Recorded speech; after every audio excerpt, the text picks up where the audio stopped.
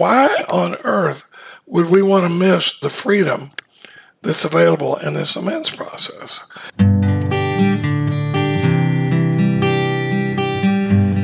Well, hello, friends of Bill W. and other friends. You have landed on Sober Speak. My name is John M.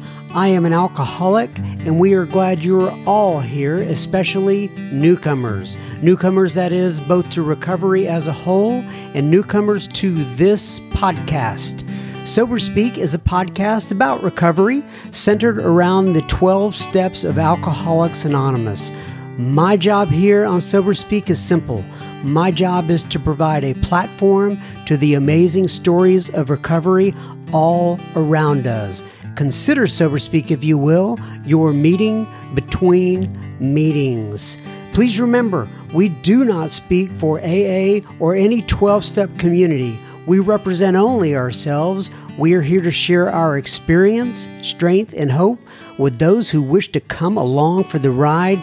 Take what you want and leave the rest at the curb for the trash man to pick up.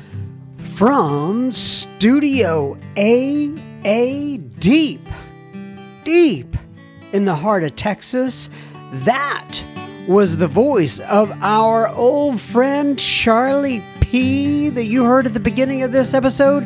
And you are going to hear so much more from him on this here episode number 200. Dos ciento or something like that, and 55 cinco. Anyway, but first things first, this episode is coming out to you and brought to you by Hillary and Cassandra and Tanya. What, may you ask, did Hillary and Cassandra and Tanya do? Well, they went to our website, www.soberspeak.com, and they made a contribution. So thank you, Hillary and Cassandra and Tanya. This here episode is coming right out to you'uns. I, John M., just another bozo on the bus, will indeed be the chairperson for this meeting between meetings, and I am truly honored and privileged to serve all of you listening in. So take a seat around this virtual table and let's get started. I'm sending out a big audio hug to every single one of you listening in. Yeah, that means you, even that guy who doesn't want a hug. I'm still sending you out an audio hug to all of you. What do I want to do here today? Well, first of all, if you're not following us on the Instagram, you can find us there at @SoberSpeak, all one word. And if you're not following us on Facebook, go to your Facebook application. Look for the, so here's what you do. You search for Sober Speak Secret Group on Facebook, and you can ask for admission into the group, and the bar is very low, and we welcome you to come on in. So here, this is speaking of Instagram, this is a DM that I received on Instagram this week, and it's from Kelly. And Kelly wrote in, and she says, "Thanks, John. I started listening to your podcast a few weeks ago. It showed me that the AA fellowship works, and I was so captivated by your guests and their understanding of life experiences. It showed me that I didn't have to suffer alone. On Sunday, your podcast was the power greater than myself and carried me into my first AA meeting. I have now gone every day since, and I am 7 days sober." God bless you, Kelly. That's fantastic. And as you know, I reached out to you and asked you if you wanted me to get you in touch with another woman in the program, and we are happy to do such. I hope you and she are getting along just great. And anyway, I'm just so thankful that you wrote in with that. That definitely made my day. Now on to Mr. Charlie P. discussing steps 8 and 9 of Alcoholics Anonymous. So I want to tell you, we're going to talk about Charlie's health on the front end of this. We got through, we did the recording, and Charlie and I had some kind of time off the mic, if you will, after we recorded. And I don't know exactly what I want to say here. If you are able to send up some prayers for Charlie, just maybe even take this moment to do it. I know Charlie believes in the power of prayer, and so do I. It would be something that both he and I appreciate you doing. I had I had a pretty tough night that night after actually talking to Charlie about his entire situation. And, you know, there's no telling which way this is going to end up, and I don't want to go too deep into it, but I just wish Charlie and Katie they're the very best in the coming months. Anyway, during this episode, you'll notice Charlie refers to steps 4, 5, 6, 7, 8, and 9 like the follow-through of a golf swing, which I absolutely loved. I had never heard it put that way. Charlie once again reiterates, he says, I am in the entirely different angle business. And what he means by that is his job as a sponsor, possibly counseling people, not being a sponsor, just talking about things with folks, is to help them see things from an entirely different angle.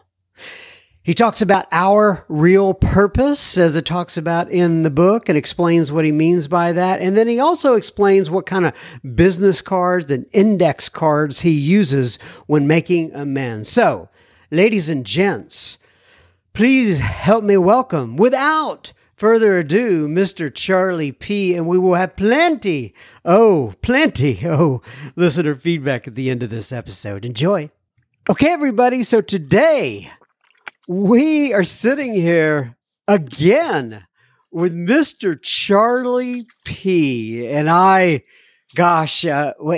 it's been, okay, so I was looking back at the notes, and the last time we actually got together, at least recorded, we've texted and called a couple times in the meantime, but the last time we got together and recorded was actually in February of 2022. So it has been, I think it was like a month after that I released your episode, but it's been a while since we sat down here and recorded, and I'm so glad to have you back. So first things first, well, why don't you go ahead, introduce yourself, give your sobriety date if you wish, for those of you who haven't heard Charlie from his previous episodes where he's been on Sober Speak, and tell people where you live, please.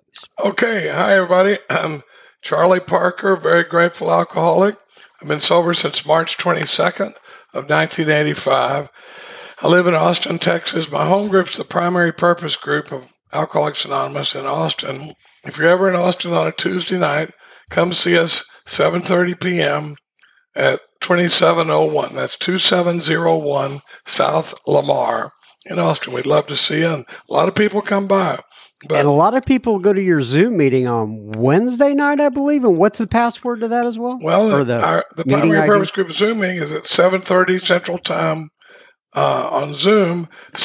Our Zoom number is 630-577-473, and there's no password. Great. All right. So, the first thing I want to, the last time we were on, we talked about your health. Mm-hmm. And the fact that you had that very weird circumstance where you discovered that you basically had cancer, and then you went in for the operation and you came out of it. You were feeling healthy, and the first thing I thought of when I actually saw you today is, man, you were looking as healthy as a horse. Well, but then I asked you, you're welcome. First, and I just want to go ahead and get this out there because, a lot of people know you, a lot of people love you. And I asked you, hey, how's your health? And why don't you, and we didn't talk about it a lot. I said I wanted to get it just, basically while we're here recording.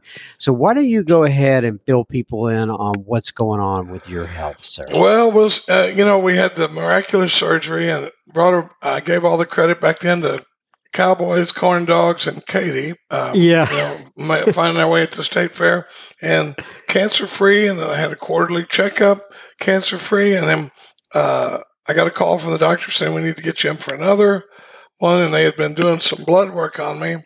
And 5 months into the process, he called and he said, "You've got some new tumors in your liver." So we are back in the cancer treatment game, and we had the one miraculous surgery, and I don't think God's out of miracles anytime soon, but we're hoping for things to go well. We have a treatment plan and a team, but we can't do what we did before, which was take out a huge portion of my liver. We're hoping to get me cancer free, and then hopefully get a liver transplant in the next 9 months. So it's been a lot of doctor's appointments. I saw 9 doctors in 2 days once a few weeks ago. But we're walking with faith, and right now I just feel great. Still real active, and been going to conferences, and but it certainly wasn't the phone call we wanted to get. But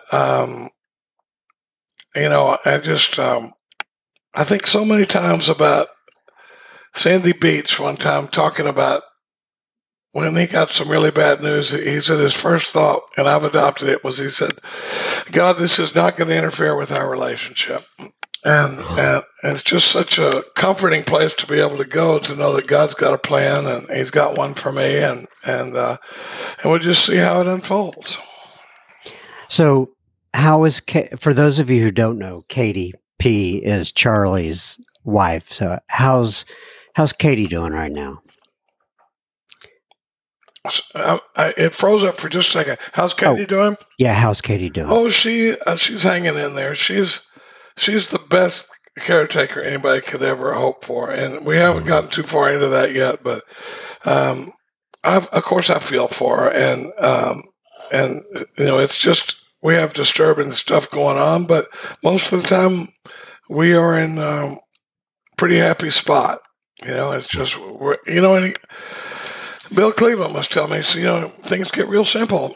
When you're faced with something like this, you just basically show up for the next doctor's appointment and do what they tell you to do. Right. And we'll see. Yeah.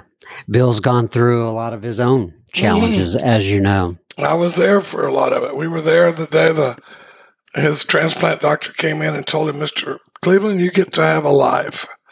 And it was pretty powerful because it looked like we were going to lose him. So. Yeah. But that's where we are. I certainly enjoyed the miraculous Cowboys and Corn Dog story, but this has kind of sucked some of the fun out of that story. But hopefully we'll have another chapter. I'm afraid, and if we get through this one, I'm not going to have time in my AA talk to talk about drinking or.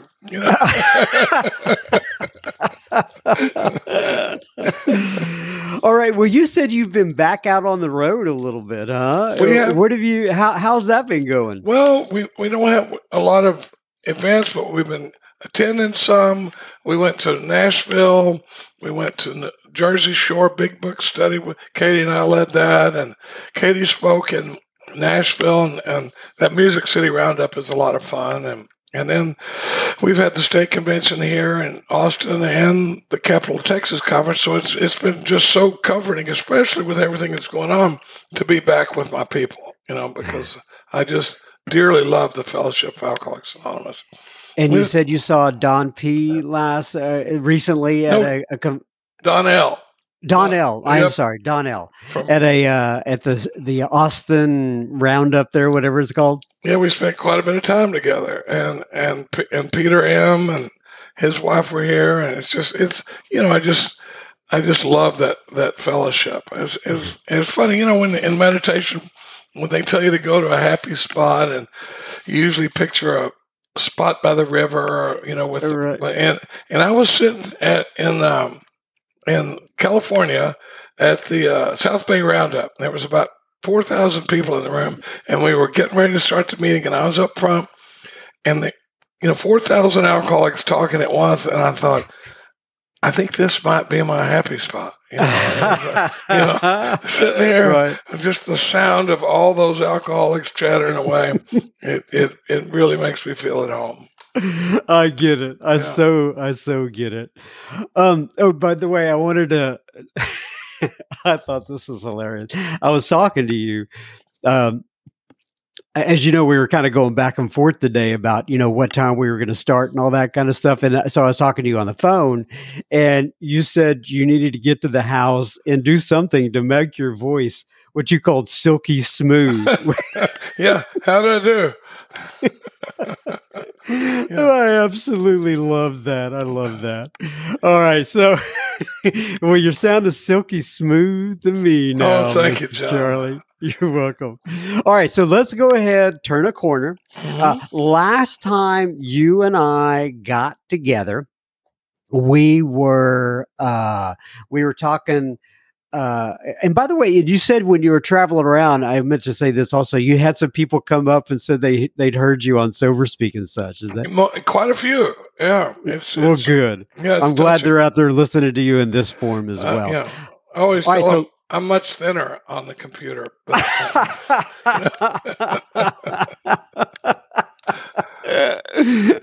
Okay, so let's turn a corner and start talking about. Basically, on page 76 is where we spent the whole last episode. And it was on 6 and 7. Mm-hmm. You talked about that at length, those two paragraphs.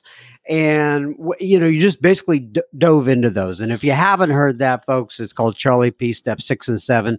I would go back and listen to that. However, now we're still on page 76. We didn't move too far, but now we're moving on to page 76, where it starts with step 8. And it says, paragraph 3. Paragraph 3 says, now we need more action. So now I'll let you take it from there. Well, and we're still in this vigorous course of action that we refer to as a golf swing, of 4 through 9. It's not just 4 and 5, it's 4 and 5, and then 6 and 7, and then 8 and 9. And we carried those defects that we saw in the fourth column of our inventory, and then our fear inventory, and then our sex and harms inventory into 6 and 7. And now we have fresh stuff to take into the amends process. It's one of the most magical things about the inventory process is how many times I come into an inventory with a red-hot resentment, and I see it from an entirely different angle and go out the other end with an amends to go make. I see how selfish and dishonest and delusional and my take was on the situation. And, I think I said my favorite thing to hear is, oh my God, where you go. I've never even considered it from that angle. And now instead of worrying about forgiving them, I've got an amends to go make. So real quick, I want to, because I've thought about this many times when we were talking over our first couple of episodes, and you said something to the effect of, and I can't remember exactly what it is, but you said, I'm in the seeing things from a different perspective business. Do I remember that right? I like to say I'm in the entirely different angle business. That's what it is. Yeah, right. I'm always searching for my thoughts, and my response is 10 steps for what's an entirely different angle. How would the other person tell this story? Have they ever been the person in this story? What's driving them? Where have I made decisions based on self, which placed me in a position to be harmed? Where did I set the ball rolling? Those sorts of things. And so, when we get to this third paragraph on 76, it says we need more action, without which we find that faith without works is dead. And it's funny, it's in parentheses there. And it's because it's quoted from the letter of James 2:14 through 2:21. And so it's kind of interesting to look at, we're quoting outside literature right there in the big book. But without getting too controversial, it's work. I keep waiting for them to write a chapter called Into Chill, or just 90 meetings in 90 days for a while now. But now there is a funny thing. There's a lot to talk about in the amends process, and we've talked quite a bit about my deceased sponsor was Mark Houston, and had a very formative impact on my life, and so is Myers, who's my current sponsor. But one of the things that Mark talked about was, I'll never forget when Mark moved to Austin, and I had met him at a workshop up in Denton, and just Katie and I were moved to this workshop. We didn't choose to be there. We were moved to this workshop, and Mark was moved to it just as clearly. Mark had been silent for 3 years, came out of silence, did this workshop. We happened to see a flyer. We're starting to study the book again, drove 230 miles to be at this workshop just based on nothing more than this guy sponsors Chris R., and I like Chris R. And so we spent the weekend with Mark, and it blew my mind. But then not too long after that, Mark moved to Austin, and we started this common solution meeting at my house, from where it talks about we've discovered a common solution, a way out upon which we can absolutely agree.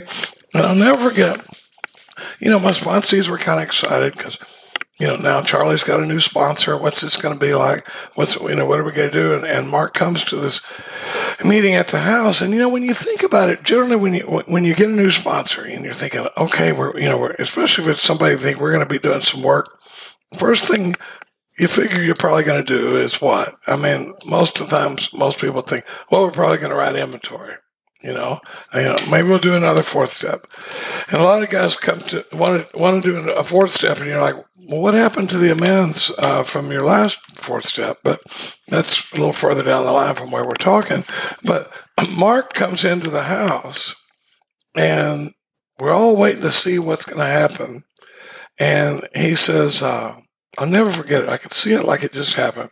He says, sometimes this one chokes me up, but I'll try to get through. We're sitting there, and he says, where are you men at in the amends process? And we said what an alcoholic says when he doesn't have a good answer and he's trying to think of one. I said, what? And he said, where are you guys at with the amends process? And I gave some BS answer about, that I had made what we call the tornado amends. The first, if we're this tornado rolling through people's life, the first people touched by that tornado. But like so many of us, I was amazed before I was halfway through. And that list just kind of found its way into a drawer somewhere. Well, Mark comes in there and he says, I sense that there's a significant experience available to you men in the amends process. And we thought this guy's like Svengali or something. How could, and for the younger people, that was a hypnotist magician from back in the old days. But we're like, how could he possibly know that? And I think it's because the bulk of us as AA members, rank and file AA members, have a significant experience available in the amends process. And, and one of the things that Mark talks an awful lot about, it was the two most important words that in the 8th step are all. Made a list of all persons we have harmed and became willing to make amends to them all. But one of the funny things that I've seen about the amends process, and maybe you can anything I say, just hold it up against your experience and see if it's fit. But it seems to me that the bulk of the advice in the rooms of Alcoholics Anonymous is geared towards not having to make the amends. If you have an amends that you don't want to make, all you got to do is go over to the big clubhouse and talk to 2 or 3 people, and somebody will tell you why you don't have to do it. And they'll say, well, it says except when to do so would injure them or others, and that you're part of others, and this would injure you. So, and just lame stuff like that.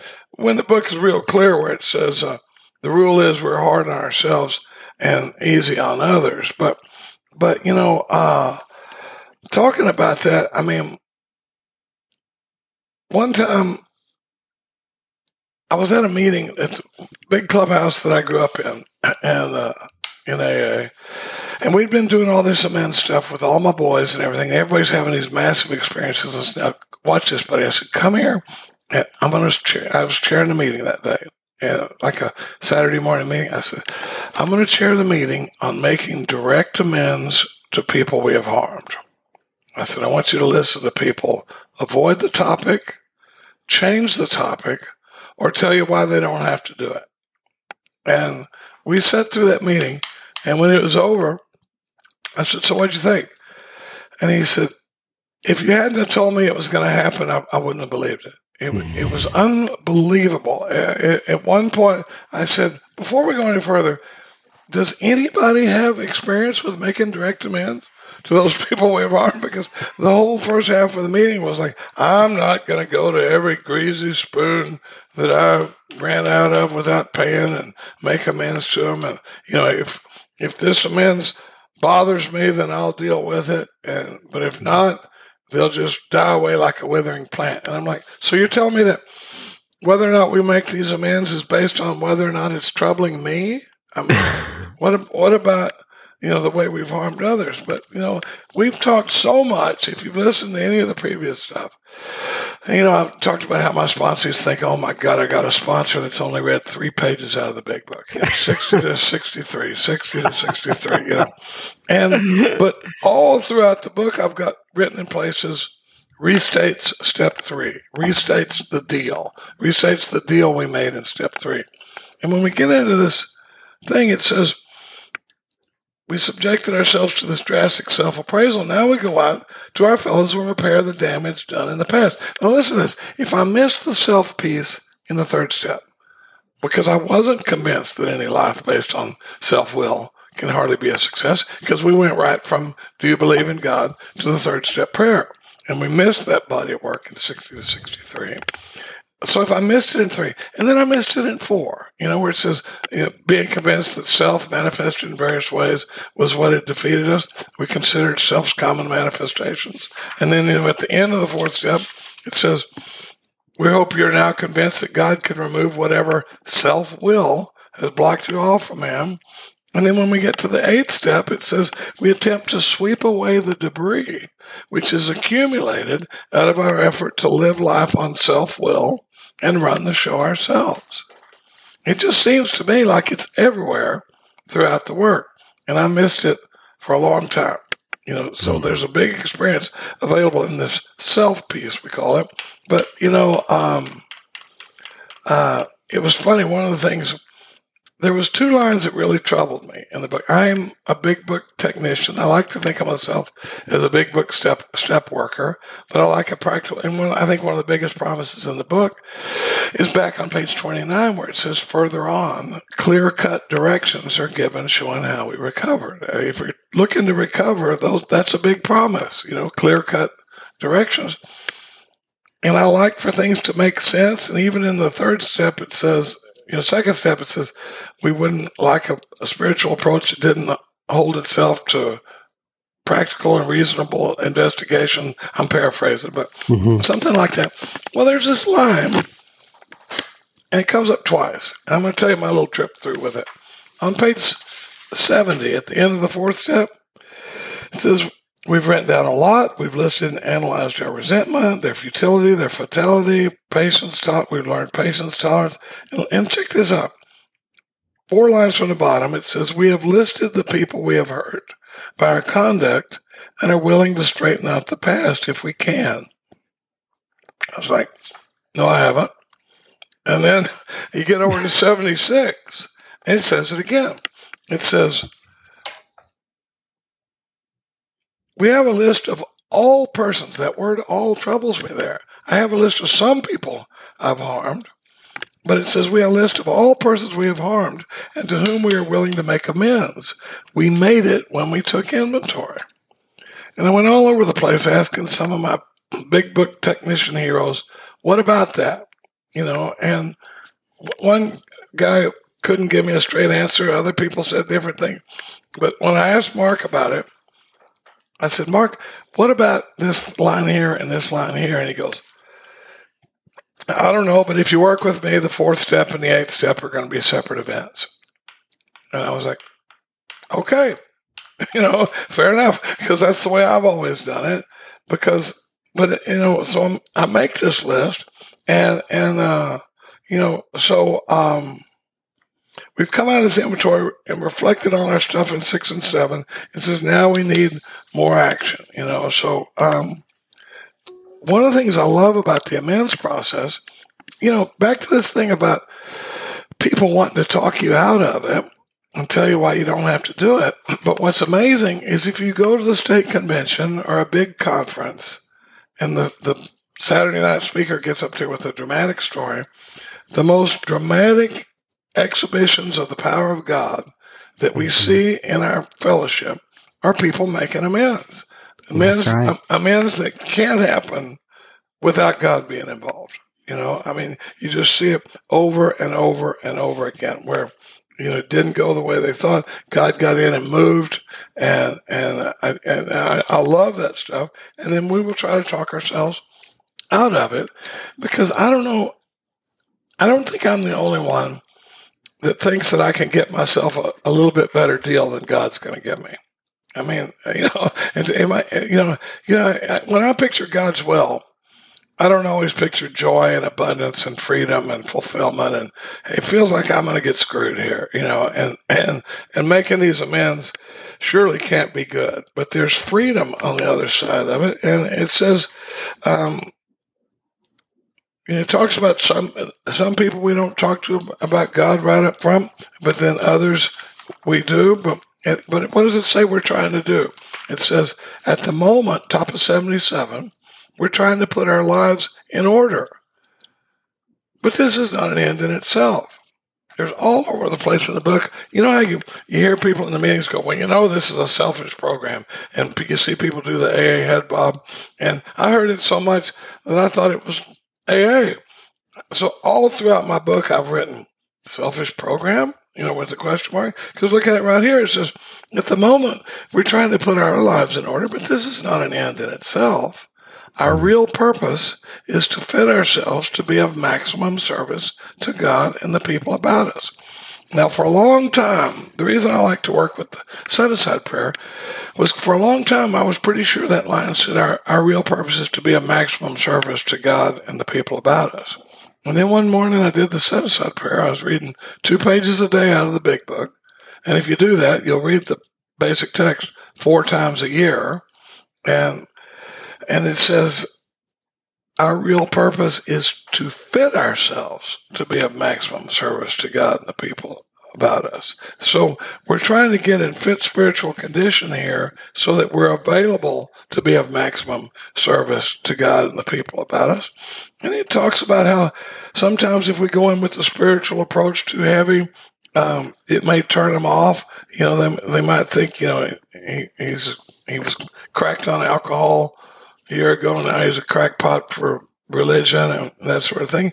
And it says we may kill a future opportunity to carry a beneficial message. And the reason I'm leading up to this is this next line, to me, is something that has to be present in every amends that I make. It says, but our man is sure to be impressed with a sincere desire to set right the wrong. That needs to be present in every amends I make, because there's a lot of reasons. There's especially a lot of reasons to make some of my amends, right? But there's only one reason to make all of them, and that's because, Mark, we talk about tying it to the first step. And do I really think that this amends process has anything to do with whether I stay sober or not? Or do I think this is extra credit? This is stuff we just do to show off. So, Charlie, I have a question for you real quick. It's on my mind, and I got a feeling that it'll be pertinent to a lot of the listeners. So, obviously, well, maybe I shouldn't say so obvious, but what we're usually talking about, generally speaking, right, is when somebody's going through this sometimes for the first time, right, and they're seeing it, and their sponsors taking them through it, and they're saying, are you serious? Do you want to get sober, and so on and so forth. With that said, there's also a whole separate group of people, if you will, who have, like you said, I've been through this. I've looked at the steps. I wrote it all down, and there's no reason to go back and do that stuff anymore. What do you say to people maybe that you sponsored that have been sober for, much like you had an experience, I believe, at like 10, 15 years, something 17. like that. 17 years, yes, right? And I'm so glad you said that. Great question.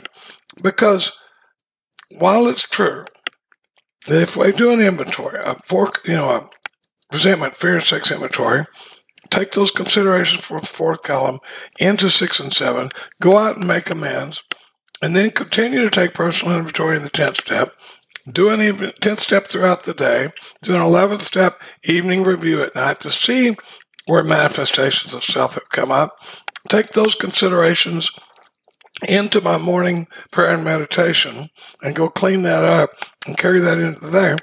If I do that perfectly, if you do that perfectly, you can never have to do a 4-column inventory ever again. And if you do that, we will build a statue in your honor in front of the General Service Office.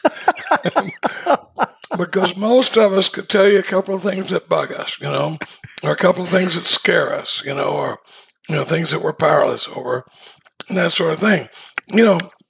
So I was sober, 18 years at this point. And we started taking a different approach. Rather than writing a list, we started using 3x5 business cards. And I've got a stack of them in this desk drawer right next to me. And we carry into that business card the amends and who I harmed, what the harm was. I put the person I harmed and their contact information, the nature of the harm, and then I have 3 questions on each card. This is just the way we carry it in there. And it says, the first question is, have I harmed you in any other way? Super powerful question. Because part of living a life based on selfishness and self-centeredness is that a lot of times I'm not conscious of my effect on other people.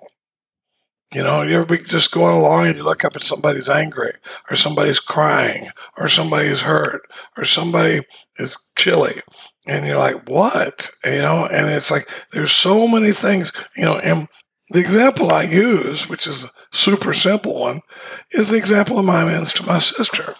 I had stolen $15 out of my sister's purse one night to go drink it. And it's funny.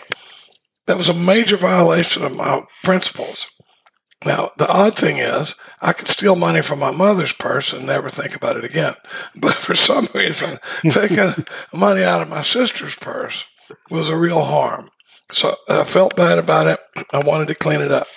Now, imagine, without this question and without the work we do around this question, imagine me going to my sister and saying, Carol, I'm trying to clean up my harms from my decisions based on self and living on self-will and part of my recovery from alcoholism. And once I stole $15 out of your purse, and here it is, right? Now, can't you just see her going, really? Really? So let me get this straight.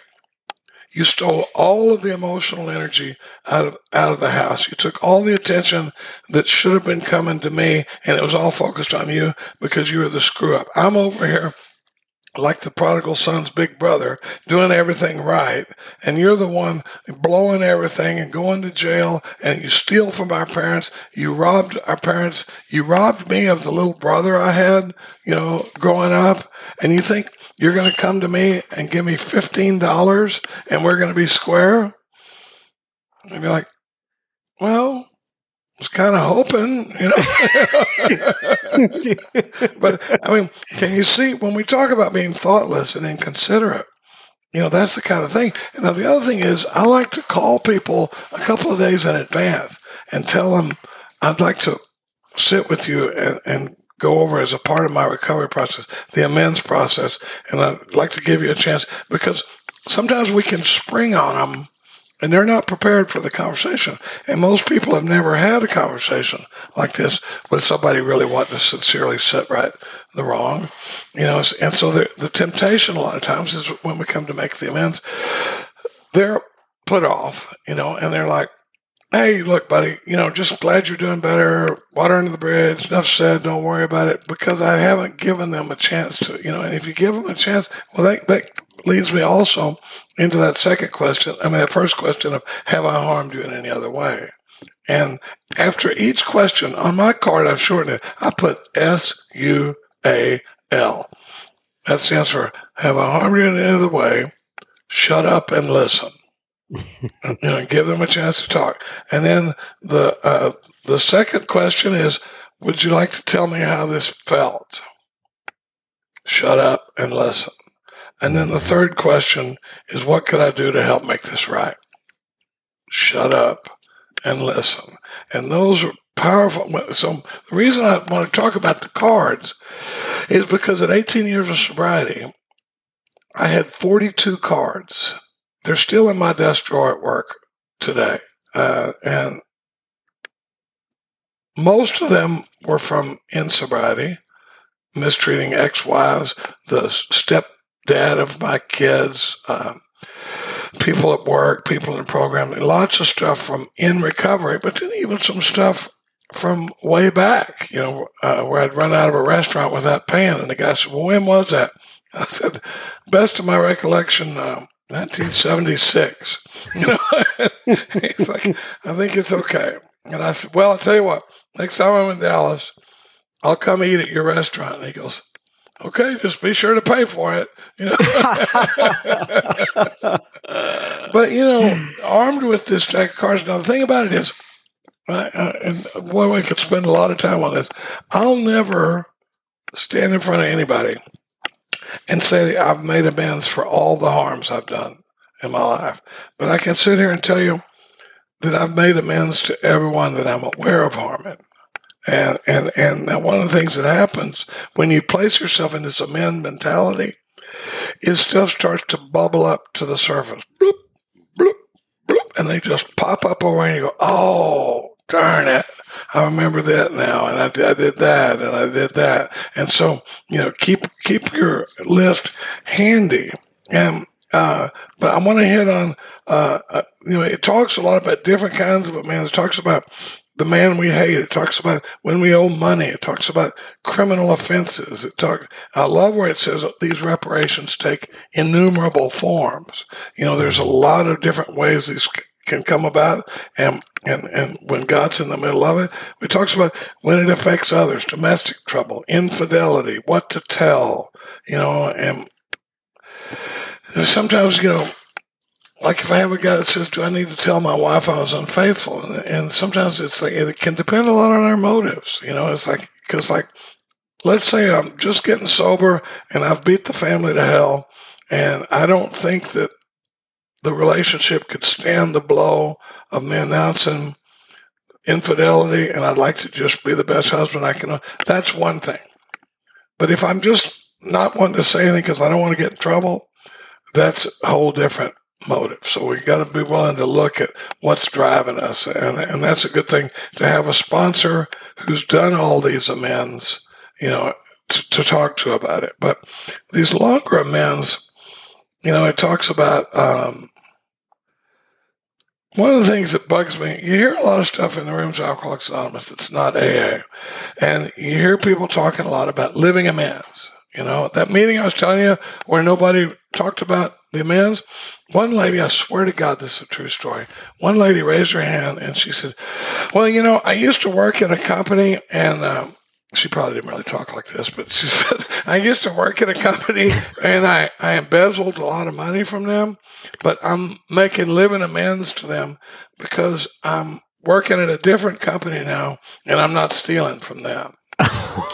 And you're just like, oh my God. Have you run that by anybody that has read our book? Because when we talk about a sincere desire to, of course, I'm not stealing money. What a lot of times, the only place it mentions anything like longer amends is to the family. It says there's a long period of reconstruction ahead. But for most of us, when we describe living amends, it's really more closely described as practicing these principles in all of our affairs. Of course, I'm not stealing anymore or robbing people or hopefully a lot of the other things that have come up on my amends list. But, I do want, before we run out of time, I want to be sure and talk about, I love where it says the spiritual life is not a theory. We have to live it, and one of the things it talks about is amends that we can't make right now. And, a lot of times we're kind of comforted going, well, I can't really make that one. There's a line that says there may be some amends some wrongs that we can never fully right. Mm-hmm. But the next line is troubling. It says, we don't worry about them. If we could honestly tell ourselves, we would right them if we could. Mm-hmm. If I saw this guy, now the thing is, one of the things that's worth pointing out is when our founders were writing this book, they assumed that they were talking to hopeless alcoholics that were convinced that they were trying to have a spiritual awakening in order to recover from this disease, and that they weren't talking to people that were looking for loopholes and an easy way out. So I've got to kind of think about that mentality a little bit too, is I'm not always looking for an easy way out, to try to avoid the guts of this spiritual experience. But,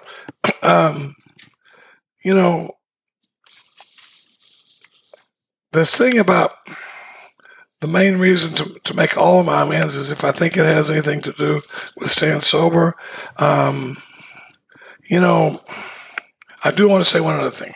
In the paragraph to the man we hate, back on 77, middle of the page, it says, the question of how to approach the man we hated will arise. Now, it's funny because there's a treatment center, and I have a lot of friends who I have great respect for that will go out to people in amends and say, I'm an alcoholic trying to get over my drinking. I'll never get over my drinking until I've straightened out the past. And then here's this amends. To me, that never sat right in my soul. That always felt selfish to me. And one time at Primary Purpose Group, where we study this stuff line by line, this guy said, now, notice here that the only place it says that is in the paragraph to the man we hate. It says, we go to him in a helpful and forgiving spirit, confessing our former ill feeling and expressing our regret. Simply, we tell him we'll never get over our drinking until we've done our utmost to straighten out the past. We are there to sweep off our side of the street. So to the man we hate, who's trying to figure out, why is this guy in my office? We have bad blood between each other, and trying to approach him with a sincere desire to set right the wrong, I might say, I'm never going to get over my drinking until it would be a real honor if we could have this conversation. But to my mother, whose greatest fear is that I might drink again, it would be emotional blackmail to go to her and say, hey, listen, Mom, I'll never get over my drinking until I straighten out all the money I've stolen from you. And she's going to go, okay, don't worry about it, son. You're doing better now. I'm just, don't worry about it. And if that never sat right with me. Does that make sense? Yeah, it does. Yeah. I never thought about that the place that mentioned that is in the man we hate.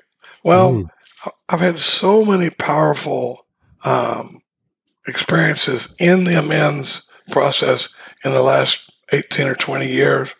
But in the few minutes we have left, I want to talk about a couple of them. I went to see my daughter. My oldest daughter, Sadie, was living in Hawaii, and I was telling her about there was a time when she had I had done something with Sadie that I really felt bad about. And I told her and it had to do with losing my temper with this beautiful little blonde-haired girl. And I said, I'd like to talk. I said, but when we said, have I harmed you in any other way? Out of nowhere, she said, one time I had this Cadillac convertible, and the original Whole Foods store was in Austin at 9th and Lamar. And we used to go down there when they had one store and get a smoothie. And one time we're getting in the front seat of the Cadillac, and she spills her smoothie. And I got mad and threw it out, and I didn't buy her another one. And she said that really hurt her, and that would have never made Mom insist. And so we were coming over to Hawaii to see her, and I said, how about we go sit and have a smoothie somewhere and talk about this stuff? And I have a painting in the wall in there of a dad and a daughter and a smoothie that she did that just means an awful lot to me. But it was a substantial conversation with a girl that I would have had no idea that was in her mind. But I want to talk for a minute about the amends to Katie, because I sat down with Katie and I made a list of all the things I'd done that I was aware of that had harmed her. Pretty good list, because I took a lot of training before she was willing to marry me, and she'd had a 20-year look at me as her best friend to see a lot of character defects. But, so I make this amends to her one day, and I said, honey, as selfish and self-centered as I am, there's a very good chance that there are harms I've done to you that I'm not aware of. And I'd like to give you the opportunity to take some time and make that list, and then we can sit down again and go over the things that are on your list. So I know that way you have a chance to think of it. So I go gooning along on my merry way, just like I got good sense. And one day, I don't know, am I the only one that likes to bring up some of the dumbest stuff you've ever done and go, remember the time and she goes, oh yeah, I remember that. I go, yeah. She goes, yeah. She goes, that's on the list. I said, I beg your pardon? And she said, that's on the list. I said, what list is that? She said, you told me I could make a list. I went, oh, now hold on. Hold on just a minute. I meant, like a couple of days. Yeah. Or, this was 7 months later. And the whole time, anytime she'd think, no, it was to shoot up, and she had this Rolodex for the younger kids. We used to write stuff on this little file with cards on it. You'd spin it around, and it had phone numbers. It was called a Rolodex. And Katie said she had a Rolodex in her brain that so when I would do something, that would remind me of the time he did this. It reminds me of the time he did that, the time he with that waitress, and the time with this, and the time with that. And right. Just back and forth. So when she said that, I said, now hold up. And now the thing was, I don't know she's still making the list. Her sponsor doesn't know she's still making the list. So now the cat's out of the bag, and we got to sit down and read the list. And we sit down at the corner of the table, the same table where I have my Thursday night meeting with the boys. And I had a pad and a piece of paper, and she had 32 items on this list. Now, the thing about it, and the reason I tell this story, is that every one of them was a legitimate harm. And not one of them was on my amends to Katie. Mm. That's the power of this question, have I harmed you in any other way? And if you're willing to have that conversation with a significant other, it's really freeing, because what Katie said after that was that Rolodex went away in that process. She didn't have all that stuff tied to other stuff and tethered to this and tethered to that. But now we move forward, and here we are 15 years later. And within the last 6 months, she said, "Honey, I think I need to make another list." And I'm like, "Please do so. I want freedom. I want to be married to Katie the rest of my life. I don't want a bunch of stuff clogging up our lines of communication." And I'm like, "Make the list and we'll sit down and do it." But I mean, so I guess I'm just kind of hitting on a lot of general amends processes. But the main thing I would say is don't let anyone talk you out. Why on earth would we want to miss the freedom that's available in this amends process? And tie it to my first step, and then we act sensible, tactful, considerate, humble, without being servile or scraping. And so, when we get to these promises at the end of the 9th step, they're the exact opposite of the bedevilments over on page 52. We come in all blocked, and here we find ourselves in all this freedom, and so much fear goes away. It's an amazing thing, but it's funny, those promises, when it says we in the big book, it's usually talking about in the first edition, in the forward to the first edition, it tells us who we is. It says we of Alcoholics Anonymous are more than 100 men and women who have recovered from a seemingly hopeless state of mind and body. So when it says we, it's usually they. It's saying they learned, they had to fully concede. And so these promises, it kind of tickles me when we read those 9th step promises in the meeting, and then they go, "Are these extravagant promises?" And you got the guy with 10 days of sobriety with a brand spanking new big book going, "We think not." And you're like, "Really?" So let me get this straight. That feeling of uselessness and self-pity is just gone. Fear of alone at perfect peace and ease, or is it the chatter of 1,000 monkeys up there in my head? But when it says, "Are these extravagant promises?" You're damn straight they're extravagant promises, but they're saying we think not. People who've had the experience, who are on the other side of it, and looking back on it, go, to us they're not extravagant promises. But to some guy that's just coming in, these are really seem out of reach, and we just go through this process, and this is where we find ourselves. Well, Charlie, I think that is an excellent pause place. And I say pause because we're going to, as soon as I get done with this, we're going to look at the calendar. And if you can, schedule you some more time. I will be flexible, especially considering your a health condition, but we'll just take it a step at a time. And as always, Charlie, that was absolutely fantastic. I've got a lot of good notes myself. You've prompted a lot of thoughts within me that will hopefully spur some actual action as opposed to thoughts. And in fact, we may chat about it. So I was going to say, call me. Yeah. The other thing I was going to say is run these by somebody before you charge out and make amends. That's right. Okay, my friend, I'm going to read from page 164 of the big book to close us out here, if I can find it. It says, abandon yourself to God as you understand God. Abandon yourself, admit your faults to Him and to your fellows.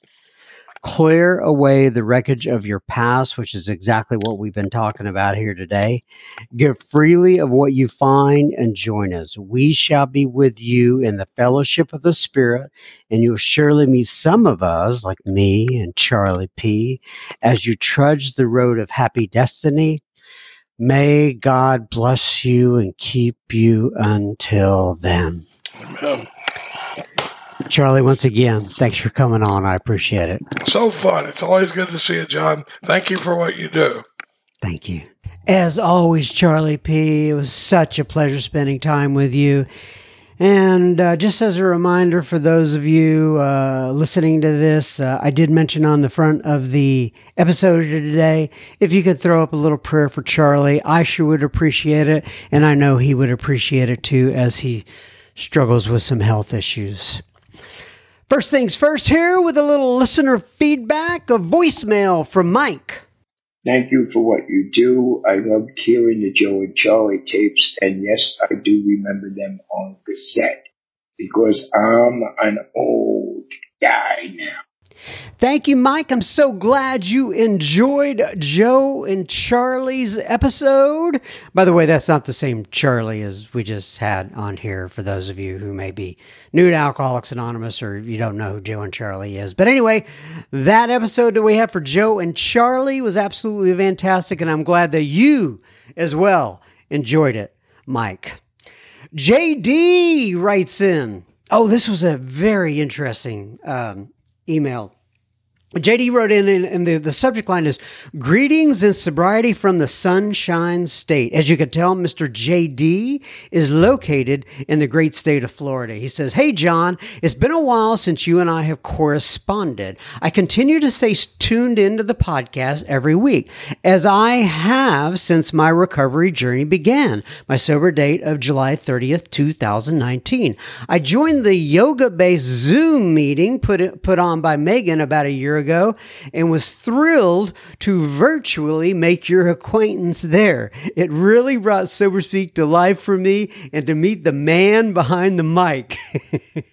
Well, I do remember you, JD, and I'm so glad you were able to join. And I've had other people ask me about that yoga class. We had to put the brakes on it because basically Megan couldn't make it anymore. Maybe we'll do another yoga class at some point here in the near future. If you're one of the people who would like to maybe head that up, just, I don't know, let me know.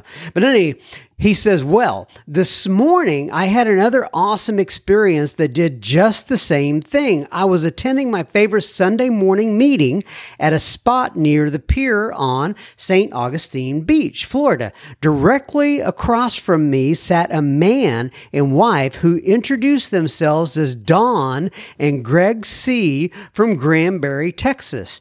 Through Greg's share, I was able to recognize that I already knew Greg and certain aspects of his story through your podcast.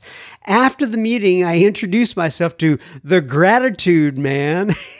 Yes, that's what we entitled, and it's his moniker for himself too, the Gratitude Man. Anyway, I introduced myself to the Gratitude Man. If you want to go back through our episodes, I can't remember. It's right around episode number 50, and it's called The Gratitude Man, Greg C's episode.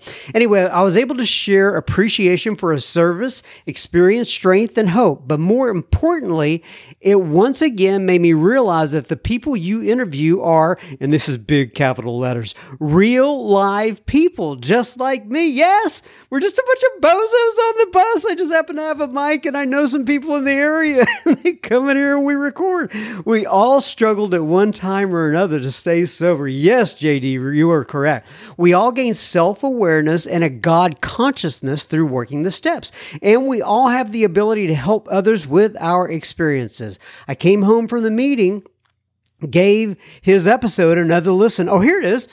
Episode number 36, I believe. So I was wrong. I was off by 15 or so. But nonetheless, you get the idea. And really took a good look at how thankful I am to be sober in Alcoholics Anonymous. You see, when I first heard Greg's episode, I was only 4 months sober and had no idea that people could continue to find things or to be grateful for other than just not drinking.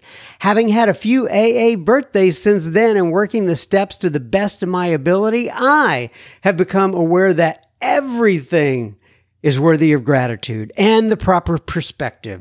Greg C's powerful share about willingness this morning reiterated that to me. Y'all seem to have a great group down there in Frisco, Texas. Thank you, John and Mrs. M, for keeping your podcast current, uplifting, and always relevant to the program of Alcoholics Anonymous. Yours, JD in St. Augustine. P.S. I shared this episode with my sponsorship circle, and I got a lot of response to it. JDB. So JD's the first name, and then B is the last initial, like JD, and then space, and then B like the last initial. But anyway, JD from St. Augustine, thank you so much for writing in. That is so cool. Alton posts in the secret Facebook group. He says, "Hey, John M., my name is Alton. My sobriety date is October 25th of 2001. I am also just another bozo on the bus. Laugh out loud. I discovered SoberSpeak while I was recently in jail. I listened to many episodes over the months I was in jail. It was like my meeting between meetings since I wasn't able to attend any. You have so many amazing speakers on there. SoberSpeak was very motivational for me. I would listen to your podcast and read my big book. I've only been out a few days, but I still have no desire to drink. I just want to say thank you for what you do, and I love the podcast. Hopefully, this will end up on listener feedback." Well, you just got it on listener feedback, Alton. And then he says, "It works if you work it one day at a time. Thank you, John, for all you do." Prayers, and a little smiley face, a little heart. Alton, we're glad that we were able to provide you some comfort and solace while you were there in jail, and I'm so glad that you're out, and I'm glad you're getting plugged in, and just keep doing the deal there. Like you said, it works if you work it, Mr. Alton. Thank you. Mike writes in, and this is not the same Mike that was on the voicemail, and his the subject line was "Love It" with about 10 exclamation points. He says, "Hey, John, Mike here again. I bet you remember me from the name Fog Lifters, right, in St. John's, Michigan. I do remember that. What a great name. Anyway, I made it past a year, my friend. Yeehaw, Mr. Mike." He says, "I'm still going to listen to you, though. I'm still convinced that my higher power has brought me directly to you and the people in my life today because of Alcoholics Anonymous, and I've met just because I found this podcast. So interesting that I have been listening to the Joe and Charlie tapes." Here's the Joe and Charlie reference again. "All week long for some reason. Well, today I decided to see what my buddy John M. put up for an episode, and lo and behold, Joe and Charlie books." That's right, Mike. He says, I don't know why the heck you keep doing that. It's kind of creepy, dude." This is just meant to be a joke, because like the whole program, it just keeps talking to me, and I've started to really see the messages as clear as day more often than ever. I thank you for having all of us. I thank you for having this for all of us to use at our disposal. It's so darn nice to be able to just pick up and re-listen. It's like new messages come through people's shares on the show, just like when I reread the AA literature. It somehow always speaks different, and I love it. I crave the experience today, and it always does feel better, unlike when I was chasing the effect of King Alcohol. I could never reach that one feeling, and I kept chasing it. God bless you and all who listen. For those still suffering, there is definitely hope. That's right, Mike. We have just to remain full of it. Mike, sent from my iPhone. So I just busted Mike's anonymity. If you know somebody, Mike, named Mike, and they have an iPhone, I just busted their anonymity. Anyway, LaShonda writes in, and LaShonda says, "I absolutely love your podcast. It gives me hope. Keep up the good work. I listen to you every morning and throughout the day." Well, God bless you, Shonda. I'm glad we can be part of your day, and thank you for contacting us. Jamie writes in, and the title of Jamie's, or the subject line is Billy Kay. She says, "Hey, John, I was so touched by Billy Kay's share. Hearing her talk and being truly accountable for her thought, actions, and reactions really spoke to me. I am thankful to be in both AA and Al-Anon, and I just celebrated 2 years. My sober date is August 8th of 2020. I'd love to know more about the group study she attends. Is it on Zoom, and is it open to anyone? Please pass on my gratitude for her story and for her willingness to share it. I was getting so much amazing info, I had to keep playing it over and over so I could catch up on all the good parts. Thank you so much for providing the arena where people can hear the fantastic speakers. Jamie C. Arena. I like that, Jamie C. And as you know, I went ahead and copied you on an email to hear with Billy Kay, and I hope you guys can continue the conversation from there. Barb DMs on the Insta. She says, "Hey, John, checking in to let you know I've been working with Matthew M. He's sponsoring me. I'm working through the 12 steps and the 12 and 12. I'm so grateful for his experience, strength, and hope.